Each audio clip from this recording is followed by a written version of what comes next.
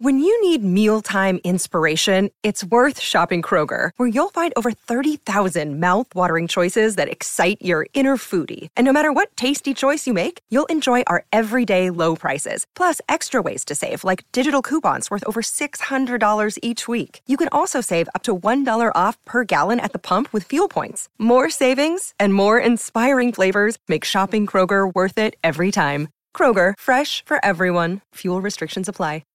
Hey, it's Melissa Rivers, and welcome to Group Text. Stay tuned for a new episode.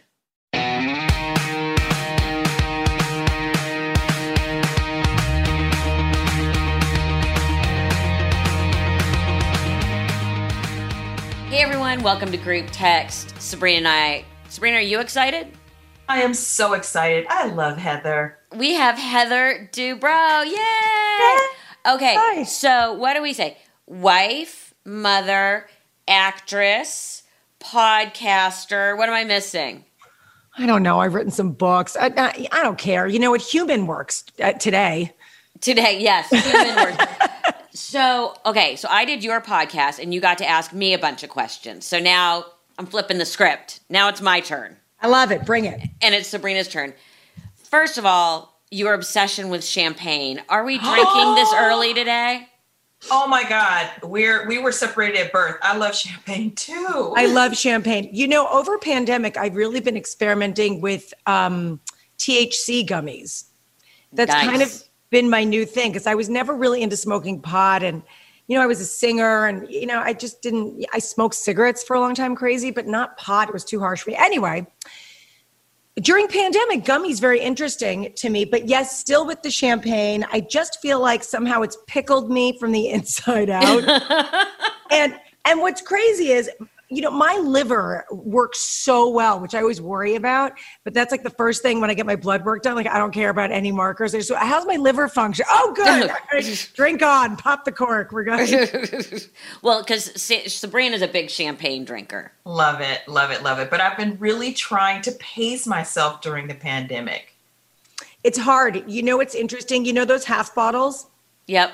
No, I've never been introduced to a half bottle. I need the whole bottle. Sorry. So my joke with the kids is always like the half bottle, like I'll show them two of them. I go, do you know that two of these half bottles don't equal a whole bottle, which worked for years. And now they're like, what's the milliliter, Mom? I'm like, never mind. See, and I can't do, as much as I love champagne, I'm one of those people who gets a really bad headache from You're champagne. not drinking the right stuff, girl. Thank you, Sabrina. I'm drinking the expensive stuff. It still gives me a headache. But are you drinking Brut? So here's the whole thing. The thing that gives you a headache in alcohol, not to sound like the functioning alcoholic I am, but the thing that gives you a headache, no matter what alcohol, is the sugar, right? So whether it's like some crazy blue Hawaiian or even a Cosmo, anything like that can give you a headache. So you have to drink the Brut champagne because that's the driest. Are you drinking Brut or are you drinking rosé? No, I'm drinking Brut. She wants the rosé all day. That's wine. I rosé all day with the wine. I'm going to bring her in with the Brut. I promise. Yeah. I've had the Brut. Please. In college, we used to drink, remember this one? Frisianet. Remember in the black bottles? Yes. That was like the champagne of choice in college. Well, you know what I remember came out in college too, Melissa? I remember, Sabrina, I don't know how old you are, but Melissa and I are around the same age. She's our age. Okay. So remember they came out with the wine in the box? Yep. Mm-hmm. That was when we were in college. I remember because I remember being like on the quad and like some Greek thing happening and all these boxes around with the spigot. Yeah. Oh, yes. And then when it was getting empty, you could tip it. Tip it, yeah. So classy. We love it. So classy. What I didn't know until your podcast is, and I don't know why I didn't put this all together, it's being an actress that brought you to Los Angeles. Yeah. Because you were born in New York and lived in Chappaqua and all this. How did you get from New York to LA? And don't say on an airplane. No, I would never do that. So, and it was on an airplane. We didn't drive. But so what happened was I was a musical theater major at Syracuse, and I thought I was going to go to New York and do Broadway. And then I got a couple of episodes of Divorce Court. I got cast. Wait, as what in divorce court? So I, you know what, I have to go back and look, but I remember one of them was like an ex-ballerina, agoraphobic lesbian couple, and the other, it was something totally crazy, but it was like real divorces, and they would hire actors and do this thing. It was literally the worst acting of my entire life. I can't believe Andy Cohen never pulled this out of the vault, but the producer of Divorce Court was working on something else in LA, and they flew me out to LA and put me up at the Beverly Hilton. Wow. And nice. Yeah, nice. I had like lunch at Musso and Frank's and this whole thing. So that show didn't end up going, but I kind of looked around and was like, I could always go back to New York. So I think I'm going to stay here and just try it out. And I got this agent, because I had this tape, you know, from Divorce Court. So I got this agent named Zoltan. You can't make this up. No, you can't, because Zoltan is always the name of the guy in the fortune teller booth. Yeah, but he was the my great agent. Zoltan. Yeah, the great Zoltan. So he was my agent. He was on Hollywood Boulevard in like this walk-up, totally sketch building. And that's what I did. And I sang at Disneyland for like, instead of a waitress job. And then I What show? The Golden Horseshoe Jamboree. I played Miss Lily. I had a big blonde wig and I sang there. And then I met a guy there and we put together a 14-piece big band, and I toured with them for 4 years. And it was cool. We opened up for like Manhattan Transfer and Mel Torme and Paula Poundstone, Dana Carvey, like all these like cool gigs. And that's what I was doing while I was getting better agents and more jobs. And then when I finally got like my big break, I left the band. And then which was your big break? I mean, I guess my first really like big thing was I had a recurring role on this show on the WB called Life with Roger with Mike O'Malley. Mm-hmm. And then my first series regular role was right after that, where I was on a show called Jenny with Jenny McCarthy on NBC. It was kind of like I remember Jenny. Yes, we do. Yeah. And I adore Jenny, but but I remember the show Jenny. Yeah. So I did that. I mean, I was a series regular on a bunch of shows, but the ones you'd probably know would be that one or Stark Raving Mad with Tony Shalhoub and Neil Patrick Harris. And then I had a show called That's Life about a big Italian family with Paul Sorvino and Ellen Burstyn and Debbie Mazar and Kevin Dillon and me. It was fun. Now you've really worked, which I didn't realize, with some real heavy hitters. Yeah. I mean, that's what I did. I was an actress. And so that's what I always thought I was going to do. And I still sang, like I sang the theme song, I think, to That's Life and maybe one of the other ones. And then I had 4 kids in 7 years. Okay. So where in this did you meet Terry? I met Terry when I was on Life with Roger. And how did you meet him? On a blind date. He loves to say it was a consult, but it wasn't. By the way, a consult. Okay. Yeah, he always says that. This is my, you can look at pictures of me from age like birth up. It's the same nose, they're the same cheeks. Like I wish I still had that fat, big collagen face that I had when I was 23. Well, now I have it back a little bit because I've been eating a lot. But no, I haven't had plastic surgery. I'm totally not against it, just so you know. Well, yeah, it's given you that beautiful house and all that champagne. Yeah, man, bring it. I'm so grateful. But so what happened was my girlfriend, Carrie, who is also an actress, she was dating a transplant surgeon. And I said to him one night, because I was dating a comedian, and I was like, never good, never healthy. Not healthy, but really good guy, but not right for me. But anyway, so I said to him one night, I'm like, don't you know one Jewish doctor? Like one? Is there anyone in your universe? And then I forgot about it. And he did. He knew one. He knew Terry Dubrow. And so, but why does Terry say it was through a consult? Does he think he's being funny? Yes. And does he understand that you're the funnier one of the two of you, or do you just let him run with this? I let him run with this. And unfortunately, television has allowed him to think it is so. What he doesn't understand, I always go, maybe you should put an act together. Like put it up on its feet and like see how it goes. And he starts laughing because I always tell him, you're funny because you're a doctor, honey.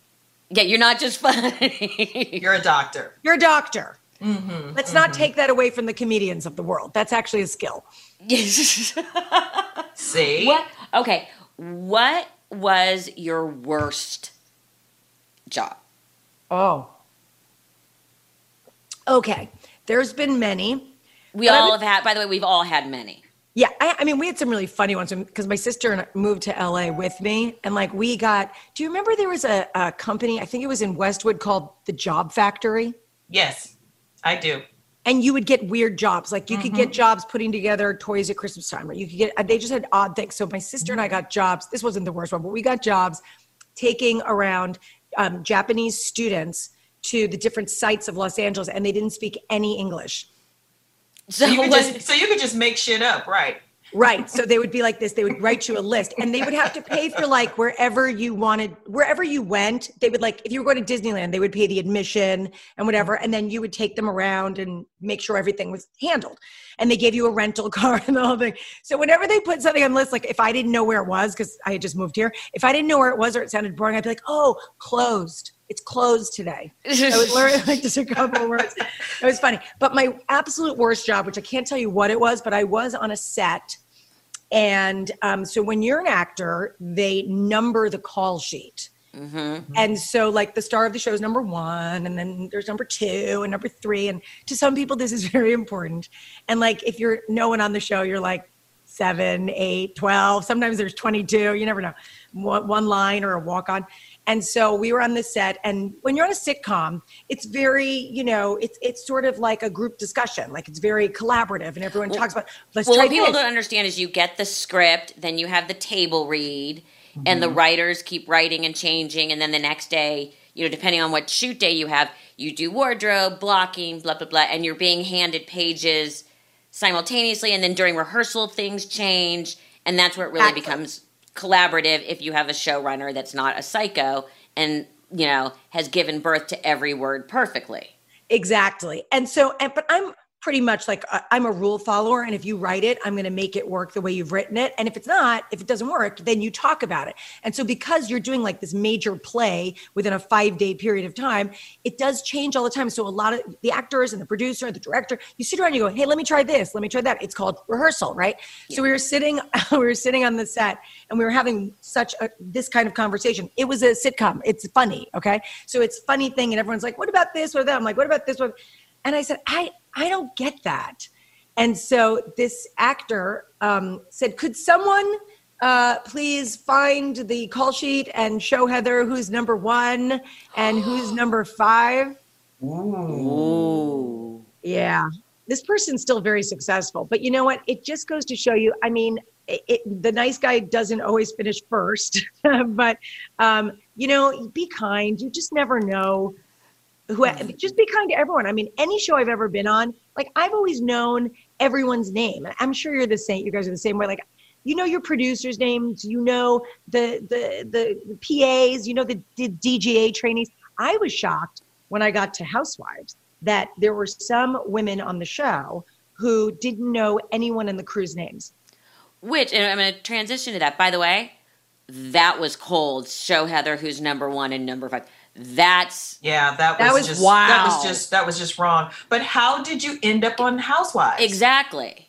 But by the way, just to wrap up my number 5 story, I will tell you this, like that, what sucked about that was that I loved my job so much. And it's so hard to get on a show, to get it on the air, to make it successful, that to hate what you do when it's so hard, it was just like the worst. Well, and we've all been there where you're like, oh my God, I can't do this anymore. Totally. And, it also happens a lot with like when you're dealing on a producing level, which as well, sometimes you're dealing with executives that you're just like, oh, I can't deal with this. But there's still protocol and they're still being nice. And yeah, people get mad. Not and always. Frustrated. We all say stupid Not stuff. always. I've had some pretty rough conversations along the way, both directions. Okay, but you guys know that this can be the nature of the business. Absolutely. Yeah, but as long as we're trying to fix the world, can we work on this too?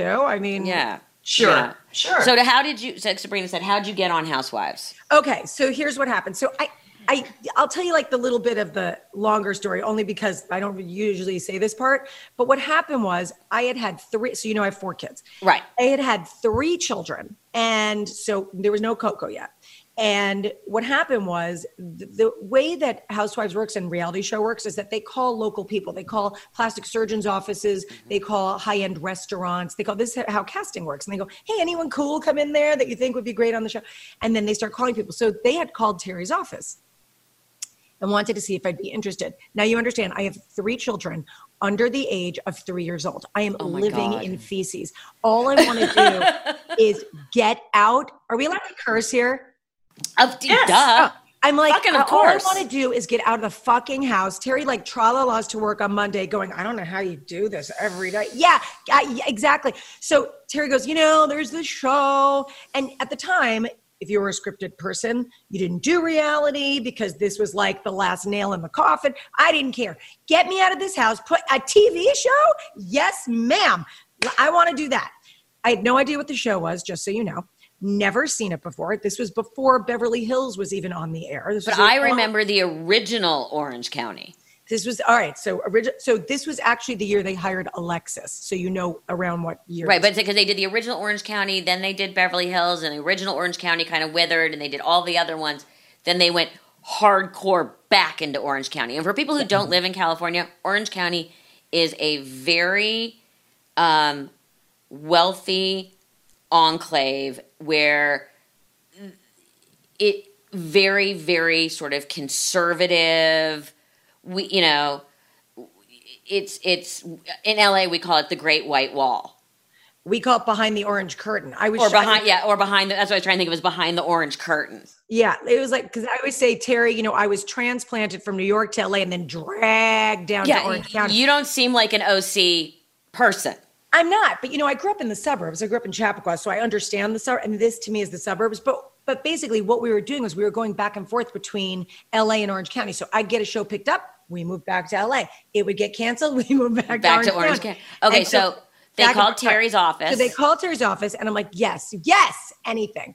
So I interviewed for it, and our house, we were building a house here, not the one we're in, but the last one. We were building this house and it was like under construction. So I had my designer come over and set up like a corner of the room to look like a living room. And I did a full interview for Real Housewives of Orange County. And then I had a meeting with the executive producer and they were like dragging me along. And then finally, because it's the no that never comes, but then finally one of them did call me and say, you know what, at the end of the day, the network felt like you were too New York to be in Orange County. And I considered that a compliment, but I was like, oh, okay, whatever. So I tell Terry and he goes, oh, thank God. And I go, why? And he said, oh, this show is terrible. They fight and throw things at each other. And I'm like, and this is the show you wanted me to be on? Are you out of your mind? Okay, so cut to a few years later, I've now had a fourth surprise child because 3 were IVF and 1 was au natural. Who knew you could get pregnant by having sex? Not me. But it's amazing how that works. It's so weird. It was like not my thing. So, and it was a dry spell. So I don't really even know how this whole thing came about. But so now I have 4 kids and Coco is like, I don't know, 6 months old when this process starts. And we were pitching a show about opening a restaurant, me and my girlfriends. And we were like going to LA and doing these pitches and we had offers from everyone. The problem was they wanted our restaurant to be like fully functional and almost operational before we even rolled a sizzle. And that was like, they were missing the point. We wanted to have a show about totally inorganic show about us opening this restaurant, but it was fun and whatever. In my travels, I met Evolution, who produces Real Housewives of Orange County and Beverly Hills. By now I had seen the show because we were friends with Adrienne Maloof and Paul Nassif. So I had seen the show. I knew what it was. I understood the format. I'd never seen Orange County, but I'd seen Beverly Hills. And they came a call in again. And I was like, 100% no, absolutely not. I have now had 4 kids. I intend to go back to being an actress. No, I am not doing this. No. And so Terry basically didn't speak to me for 2 weeks because, well, remember, he had done The Swan. He had done Bridalplasty. Cheesy reality was like totally in his wheelhouse, number 1. And number 2, smartly, he understood that the landscape of television had changed and that this was a very good platform, especially for him. I wasn't sure it was a good platform for me, but it was definitely a good platform for him. It was free advertising. Totally. So, I mean, you want to be booked for the next 10 years? This is the way. Exactly. You've got people flying in from all over the world. All over the place. So we didn't talk for 2 weeks. And finally, I'm like, fine. If you need me to do this show so badly, fine, I will do this. And then he got scared. So he shows me this scene of a party and Tamara's throwing wine on Gina Keogh and then Brianna's in the corner going, I thought this was a classy party and all this stuff is going on. And I am hysterically laughing. And Terry's like, "Why? I thought you'd be horrified and like run out of the room." And I said, "No, I get this. This is like a satire. It's a Christopher Guest movie. I could do that." Clearly he forgot you were a New Yorker. Right. Hello. Hello. So how many days a week did you film? It's a lot. People don't realize this is like a full-time job. And so I did it full-time. Yeah, I'm asking. I mean, I know the answer, but I'm curious for your show. Also, like on The Apprentice, we did one episode every 2 days. So you worked Monday. You only had Sundays off. So you would do an entire episode in 2 days. Then you would do the next episode in 2 days. And How many months? How many months did you It wasn't. It was, what, Sabrina, 8 weeks? 6 weeks? 6 or 8 weeks for an entire season. Okay, so this is like, if you can imagine, same thing. You get a day off, but unless something happens. Right. Right. Well, see, that we experienced that with our reality show. We went Yeah. through that same thing. It's sun up to sundown. Oh, And yeah. we were doing Fashion Police at the same time. Oh, yeah. Life still happens. Yeah.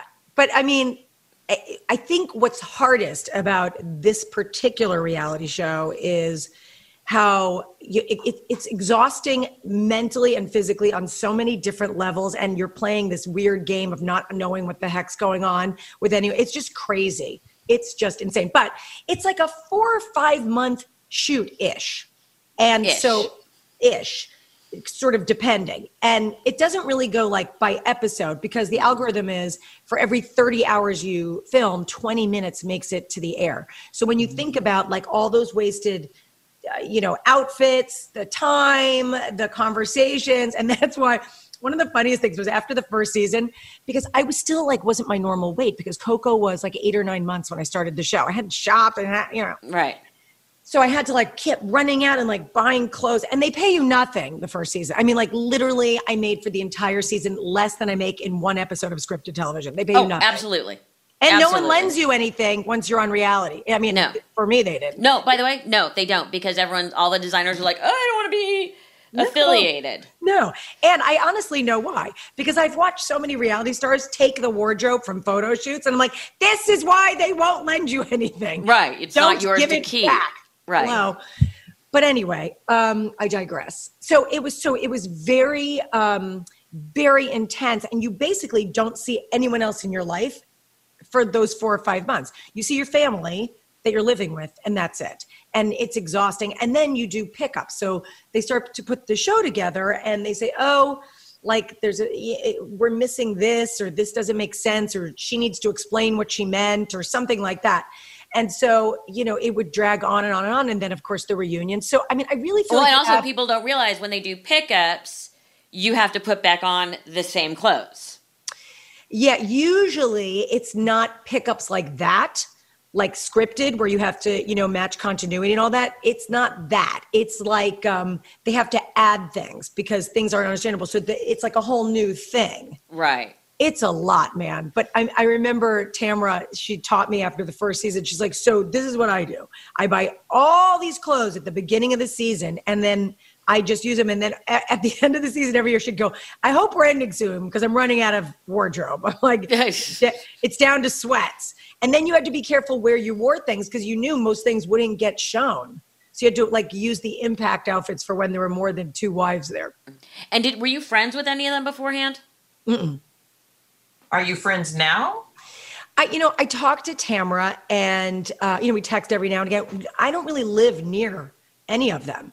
But you know what? The way I feel about it, to me, it's like a sorority. Like if I run into someone, if I run into Vicky, we hug. Well, not right now, but we hug and say hi and how are the kids and what's going on. And I just feel like it's a big sorority, and I don't look back on it and think, wow, this sucked, or that chick was a bitch, or this sucked that this happened, or I did this. I just kind of like, I have a very nice kind of revisionist history of just remembering like the really fun things and the girls' trips that I'd never done before being on this show, and just like things that I never would have experienced. So I think about those times.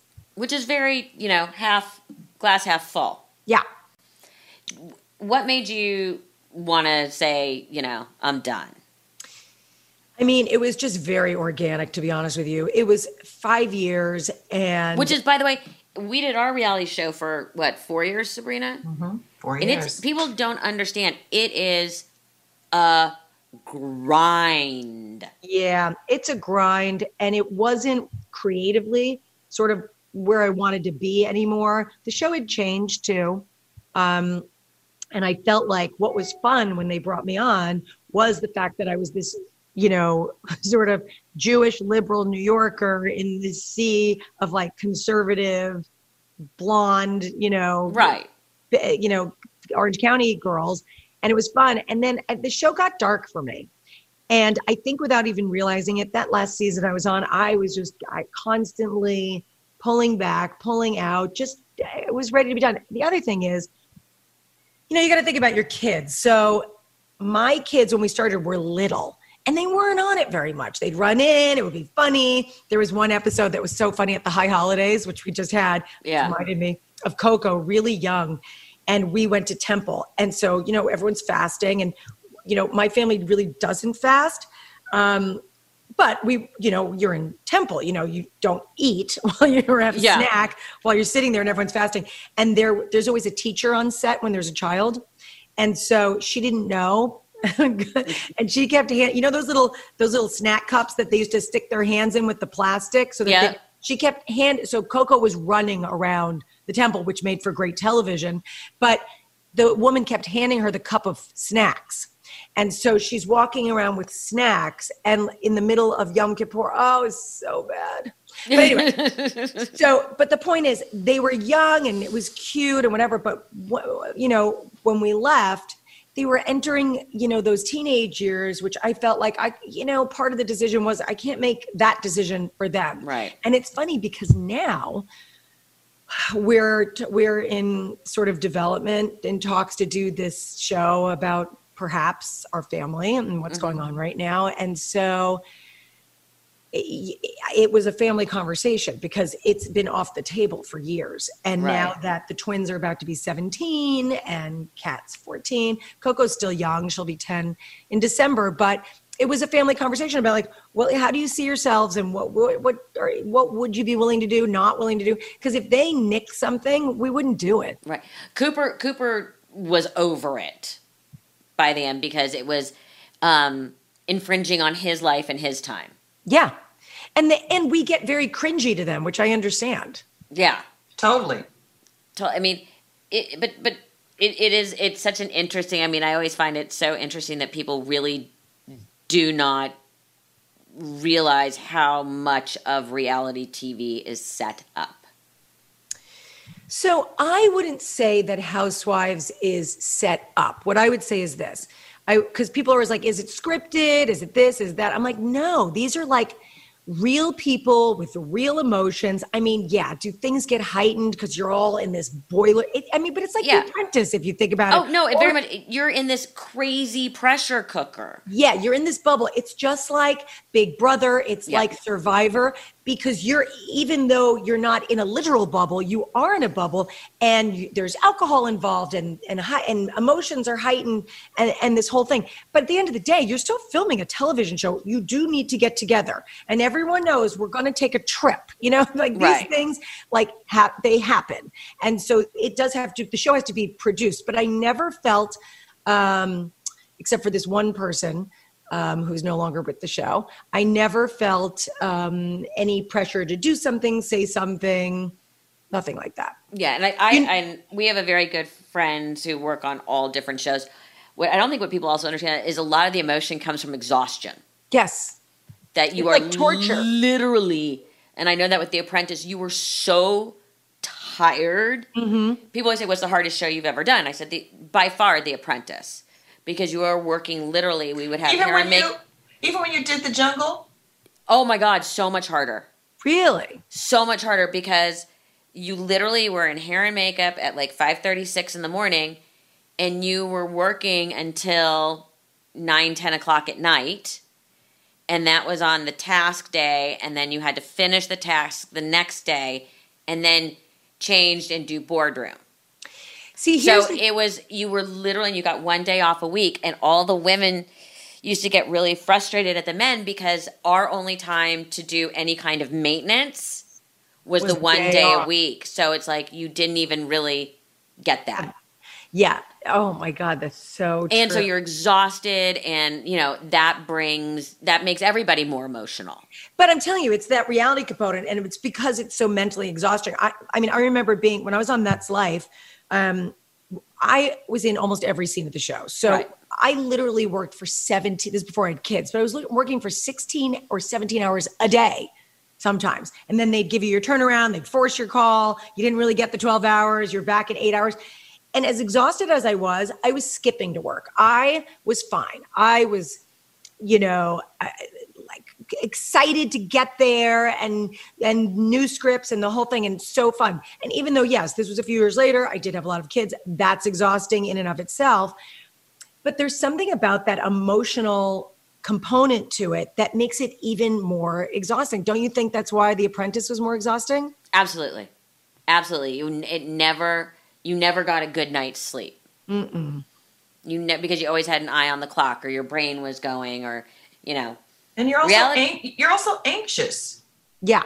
You're on edge. You're on edge the whole time. You're on edge. But like you said about not being able to see your friends, and we had that with our reality shows because my friends didn't want to be in the show. Right. So my family wouldn't be on the show. So my first season of Housewives was so horrible because I had a baby. I have 4 kids. The youngest is a baby. And my family refused to film. They were so horrified that I was doing this. I mean, my mother, my father, my sister, my aunt, my uncle, until it became successful and a thing. And then it was like, my mom would be like, don't you want to put one of my paintings on your wall? I'm like, really? Oh, now it's okay. It was awful. I cried so much. It's hard, but you have taken your acting success, your singing success, and your housewife brand. I mean, I was talking to Sabrina about this. You have as many ancillary businesses as, my mom did. So, I mean, I made a list of So you've got books, you've got skincare, you have Heather's Closet, you have Mr. and Mrs. Guinea Pig, you have a deal with Evite. What am I missing? I mean, seriously. Oh, and your podcast. Yeah. So I've been doing my podcast for over 5 years. We actually, I missed the 100 million download mark. I don't know why. I got no balloons, no champagne, Sabrina, nothing. We're at like 100,500,000 downloads, which is pretty cool. So I've got my podcast, my YouTube channel. I really enjoy the YouTube channel. I've taken a pause on it. I have to figure out where it's going next. I wanted to start showing.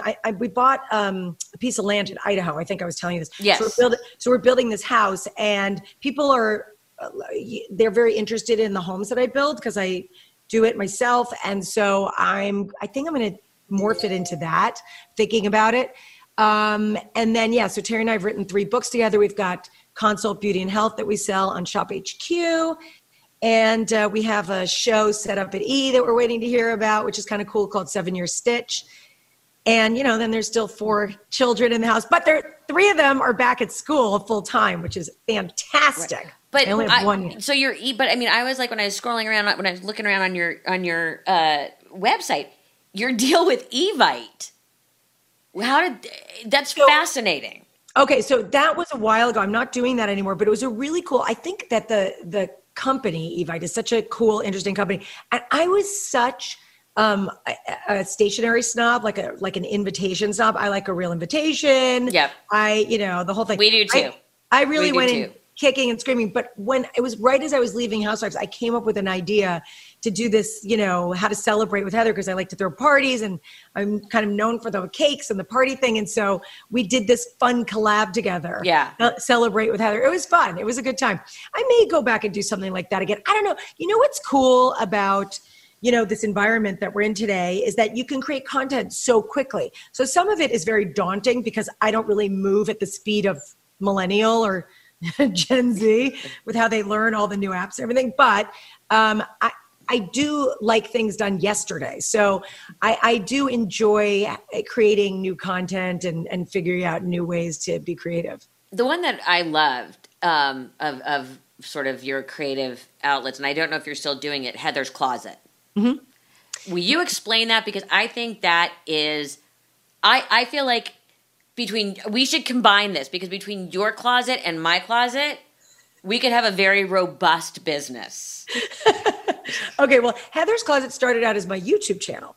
Okay. So I originally called it Heather's Closet, and I was talking about fashion, all these things, and it turned into a vlog and then a house tour. And in the meantime, I developed a clothing line called Heather's Closet. And so I've been working on this. And of course, trying to launch in the middle of a pandemic really is not the best time to try to sell clothes, but they're great. And it's a full line of bags and shoes and apparel. And it's been so fun. You know, I've been offered to like throw my name on things for years, and I just don't do that. I really don't do paid ads. I mean, every once in a while, but only if it's something I actually use. I'd rather just, right. And most of the time I'll just post it and not get paid and just be like, I love Twizzlers. Like, Yes. I don't know. I don't do that kind of thing. But, you know, for me, I don't want to slap my name on something that I wouldn't use, wear, drink, whatever. So the creative process of actually designing and going to New York constantly, and it's just been so incredible to do. I really just have loved the process. But you were the part that I saw was you clean out your closet and people can win stuff. Yeah. So on the YouTube channel, what I was doing was and I still do it every once in a while. I'll do a giveaway. Like one time I gave away a dress from a reunion. Okay. And I had everyone write in and say, like, why would you want it? And you know, where are you going to wear it to? And it was so great. And the gal that got it was just so lovely. And I was thrilled for her. And, you know, things hadn't been going great. And she was sort of on the rise again. And it was great. I loved that. But what I find so fascinating is you're so smart and so funny and so lovely and have had this incredibly varied career. And we do know a lot about your personal life. But what I always want to know is when the cameras are gone and it's not a work thing, what do you and Terry fight about? I'm single. I don't have anyone to fight with, but my own voice is in my head. Yeah. Well, I fight with myself too. We don't fight about money. You know what? Terry and I fight about stupid shit, to be honest with you. And that's what's great and horrible about it, because we're really good partnership. We had a year that was no bueno when we were on Housewives, and it really got bad to the point where he was just doing botched, and he was like feeling himself, and it was a very hard year for being on Housewives, and he wasn't being supportive, and he was over Housewives. It was like it just kept building and building. And I finally had to say to him, look, either I get off the show or we fix this, because you know, I'm not losing my marriage for reality television. And we got through it really well. Did you go to therapy?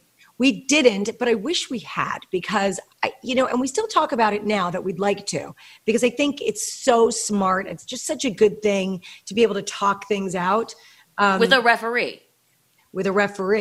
Yeah. But I would say the one thing that we've done, we've been able to manage to survive the reality show curse, but also I think as the years have gone on, that we've been together almost 25 years, which is insane. I was just getting ready to ask how long. Well, because Sabrina, how many years are you, Sabrina? We're 27. Yeah. That's awesome. We're 27. You get married when you were 4? Oh my gosh. Pretty much. We talk about it all the time. We grew up together our entire adult lives. See, we came from a different place, because I met him, I was 27 and he was 38. We're like 10 and a half years apart. So funny. So we're, but like 10 years apart. So he, to me, seemed old. Like he was like 38. I was 27. You know, it seemed old. It was like, you're almost 40 and I'm in my 20s. That's like a big difference. But the truth is, we both were adults. We had careers, we had bank accounts and money and whatever. So it wasn't like we were two kids, like just starting out fresh, which I like, because I feel like I would have been too young to make the correct decision before that. But we've really, like you were saying, Sabrina, like we not grew up together, but we have formed a really great partnership together. That we have too, because my husband and I are 7 years apart. I was 25 and he was 32. And so you evolve together. You have your adventures, you experiment, all that good stuff. Yeah, and it's a crapshoot. I mean, it's a leap of faith. Sure it is. you just don't know. And you don't know how they're going to be as parents, how you're going to be as a parent, how you're going to handle the shit times, because everyone goes through them. Yes, we do. Everyone does. And this, marriage is something you have to work on every single day. And I don't feel like you should stay married forever if it's not meant to be. If it's not meant to be, everyone makes mistakes, things happen. But when you're in the right marriage, you have to work at it. There's still shit days, shit months, weeks, years, all of that stuff that you have to work through. So what do you guys fight about? We fight about, I would say... Or is it more irritations that boil over? Yeah, it's more irritations, or to be totally honest, if we're out to dinner and like one of us is tired, cranky, irritated, and there's like 2 glasses in, and you know what? That's not a good moment. But we really don't fight about anything real. We don't fight about the kids. We don't fight about money. We don't fight about like where we're gonna go. We're very compatible. We just fight about stupid shit if we're tired or stressed or anything like that. But we've gotten to the place where we know each other obviously so well that we can walk away from each other, or I can go, you know what, that's so wildly inappropriate that I'm not even gonna respond to that, and I'm gonna move out. Or he'll be like, this isn't the right time to discuss this. We will talk about this tomorrow. And we both go zip it and move on. Now, what do you love the most about him? What makes your heart flutter?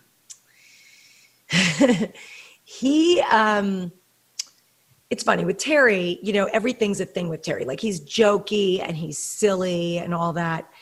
But every once in a while, he will get serious about things, and we'll be out to dinner, and we're really good at date night. We spend a lot of time together. We like being alone, honestly, more than ever being with other people. And he'll take my hands and he will look in my eyes and he will speak to like literally my soul. And it's not all the time, and it's not every day where it's like, oh, and you don't believe it anymore. It's like in those moments where he is that moment of love for me, that moment of gratitude, and he just needs me to know it. That's it. That's the cat's meow. Totally. I mean, we're lucky. Like I said, we knock on wood. We have a great sex life. We're happy. we have fun together. We laugh a lot together. I'm telling you, even when we make plans, the rare times we make plans with other couples, on the way there, he'll look at me and be like, 10. And I'll go, what? He'll go, 10,000. I go, what? He goes, to not go. I would give $10,000 to not go. He sounds like my husband without the money component. But you're raising 4 children, and I think, you've been very open that your daughter has come out as bisexual. Mm-hmm. And I personally think you guys set a great example on how to handle this well. Because I think a lot of people don't necessarily handle dealing, especially because now everyone is in such a place where they're so open, where people's children are making these kinds of decisions very early on in their life, where it's constantly changing. And especially in a lot of areas, it's still a very hard thing to process. Yet you guys have been very public about it, and I think set a really good example. How did you get to that place? Because it can't be easy as a parent to know that your child has been struggling with something or is making decisions that might not give them the easiest life. Right. So many answers here. I've always felt my job as a parent is to raise healthy, independent, functioning humans. And whatever falls into this category, that's my intention. I came from a really nice but very buttoned up 1950s, doesn't talk about anything mom. We didn't know what our period was. Like, we had to learn on the mean streets of Chappaqua. But the mean streets of Chappaqua. But you know what I'm saying? It's totally. It's like the mean streets of Brentwood. Yeah, exactly. It wasn't mean at all, but we didn't know anything. And so right. I am the polar opposite. I'm all about diarrhea of the mouth, feelings, talking, everything open. And so from a very early age, we've always been very open about sexuality and all kinds of things. And, we have lots of gay friends. Terry's brother is gay. So it's never been like something that like just we sat down and talked about one day. It's like, it just is what it is. People love different kinds of people, and that's fine as long as you're happy and respectful. So I had known that Max was bisexual for some time. She told me, long before that. And when she told me, I didn't even miss a beat. She was like, she told me, and I won't sort of divulge the conversation. That's for her to tell. But she told me, and I said, yeah, great. You know what? I want you to be happy, and I want you to live the life you want to live. And, this is the age where you figure things out. And so when she decided to actually publicly come out, it was funny because, so I didn't tell anyone. It's her business, no one else's. It's her story. It's her story to tell, and when she's ready to tell it, that's her job. So I hadn't told anyone. Not even, honestly, I hadn't really discussed it with Terry either. I think he had surmised it, but but we had never had the conversation. Anyway, so I came in the house one day, I have my bag on my shoulder. I walk in and Max is like, hi, Mom. I'm like, hi. She goes, did you see my post? I'm like, no. She goes, I'll see it in a second. He goes, no, go look at it. So I pick up my phone and I look at her post, and it's, she's got this rainbow flag wrapped around her. And her caption is, I always knew I was bi. I just thought it was bipolar. And so I'm laughing because, by the way, I got a number of comments that was inappropriate that she wrote that. Again, that goes to a totally different subject. Okay. But I'm just instead saying, of celebrating that this young girl has at such an early age is comfortable in her own skin, we have to criticize how she expressed it. But that's a whole separate conversation. Because it was about mental health. By the way, she's in therapy, and she has anxiety, and she is a very big proponent of helping having everyone be mentally healthy. So just so you know. Anyway, so I see her. And by the way, that was a funny thing to say. Yes. It was clever and funny. And she's clever and funny and sarcastic and great. And so I saw it and I laughed. And I was like, that's great. And I said, hey, can I repost that? And she goes, yeah, sure. And I go, wait. Why don't you think about it? Because if I repost it, it kind of goes out into the world in a different way than if you do. And she looked at me and she said, I go, you go think about it. She said, no, it's totally fine with me. Go. For some reason, she needed it to all be out on the table. This is what she wanted. She wanted to be free. She wanted everyone to know. She didn't want to have to think about it or answer questions about it. So I reposted it. And all she cared about was like what I was going to caption it, like as if it wasn't going to be good enough, quite frankly. And so I reposted it, and I still had my bag on my shoulder, and the dog started barking. So I put my bag down. I went to take care of the dogs, sort of forgot to let my mother know and my aunt know and my sister know. And so they all found out like from People magazine. Oops. With the few seconds we have left, I don't even know how to ask this question. Spit it out, Melissa. Spit it out. Not like you have any free time. What's next? Wow. Okay.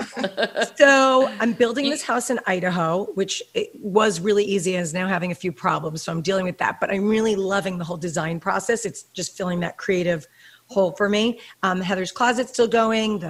The fashion line's still going. The supplements and the skincare is all still going. Terry and I have this show, 7 Year Stitch, that we're waiting to hear about. And I have this talk show that I've been working on with E for a while. It got shut down with the pandemic, but it sounds like we should be back up soon, which I'm hoping. And what's it about? It's a mom-based talk show. It's pretty cool. We had it on, and then everything got locked down. So it's a mom-based talk show that is really cool and fun and diverse and timely. And I really feel like now more than ever, we need that community to be having conversations about what's going on with our world and our kids. And it's not really a show about kids. It's a show about moms. Right. Heather, I cannot tell you how much I have enjoyed talking to you today and how much I enjoyed being on your podcast. And I know we keep saying we're going to get together next time you come to LA. So will you keep me posted, and you will bring Sabrina, or you and Sabrina can go and have champagne, and then I'll pick you guys up and drive you somewhere. We function just well, Melissa. Thank you. That's right. You are an absolute joy, and thank you. Thank you guys so much.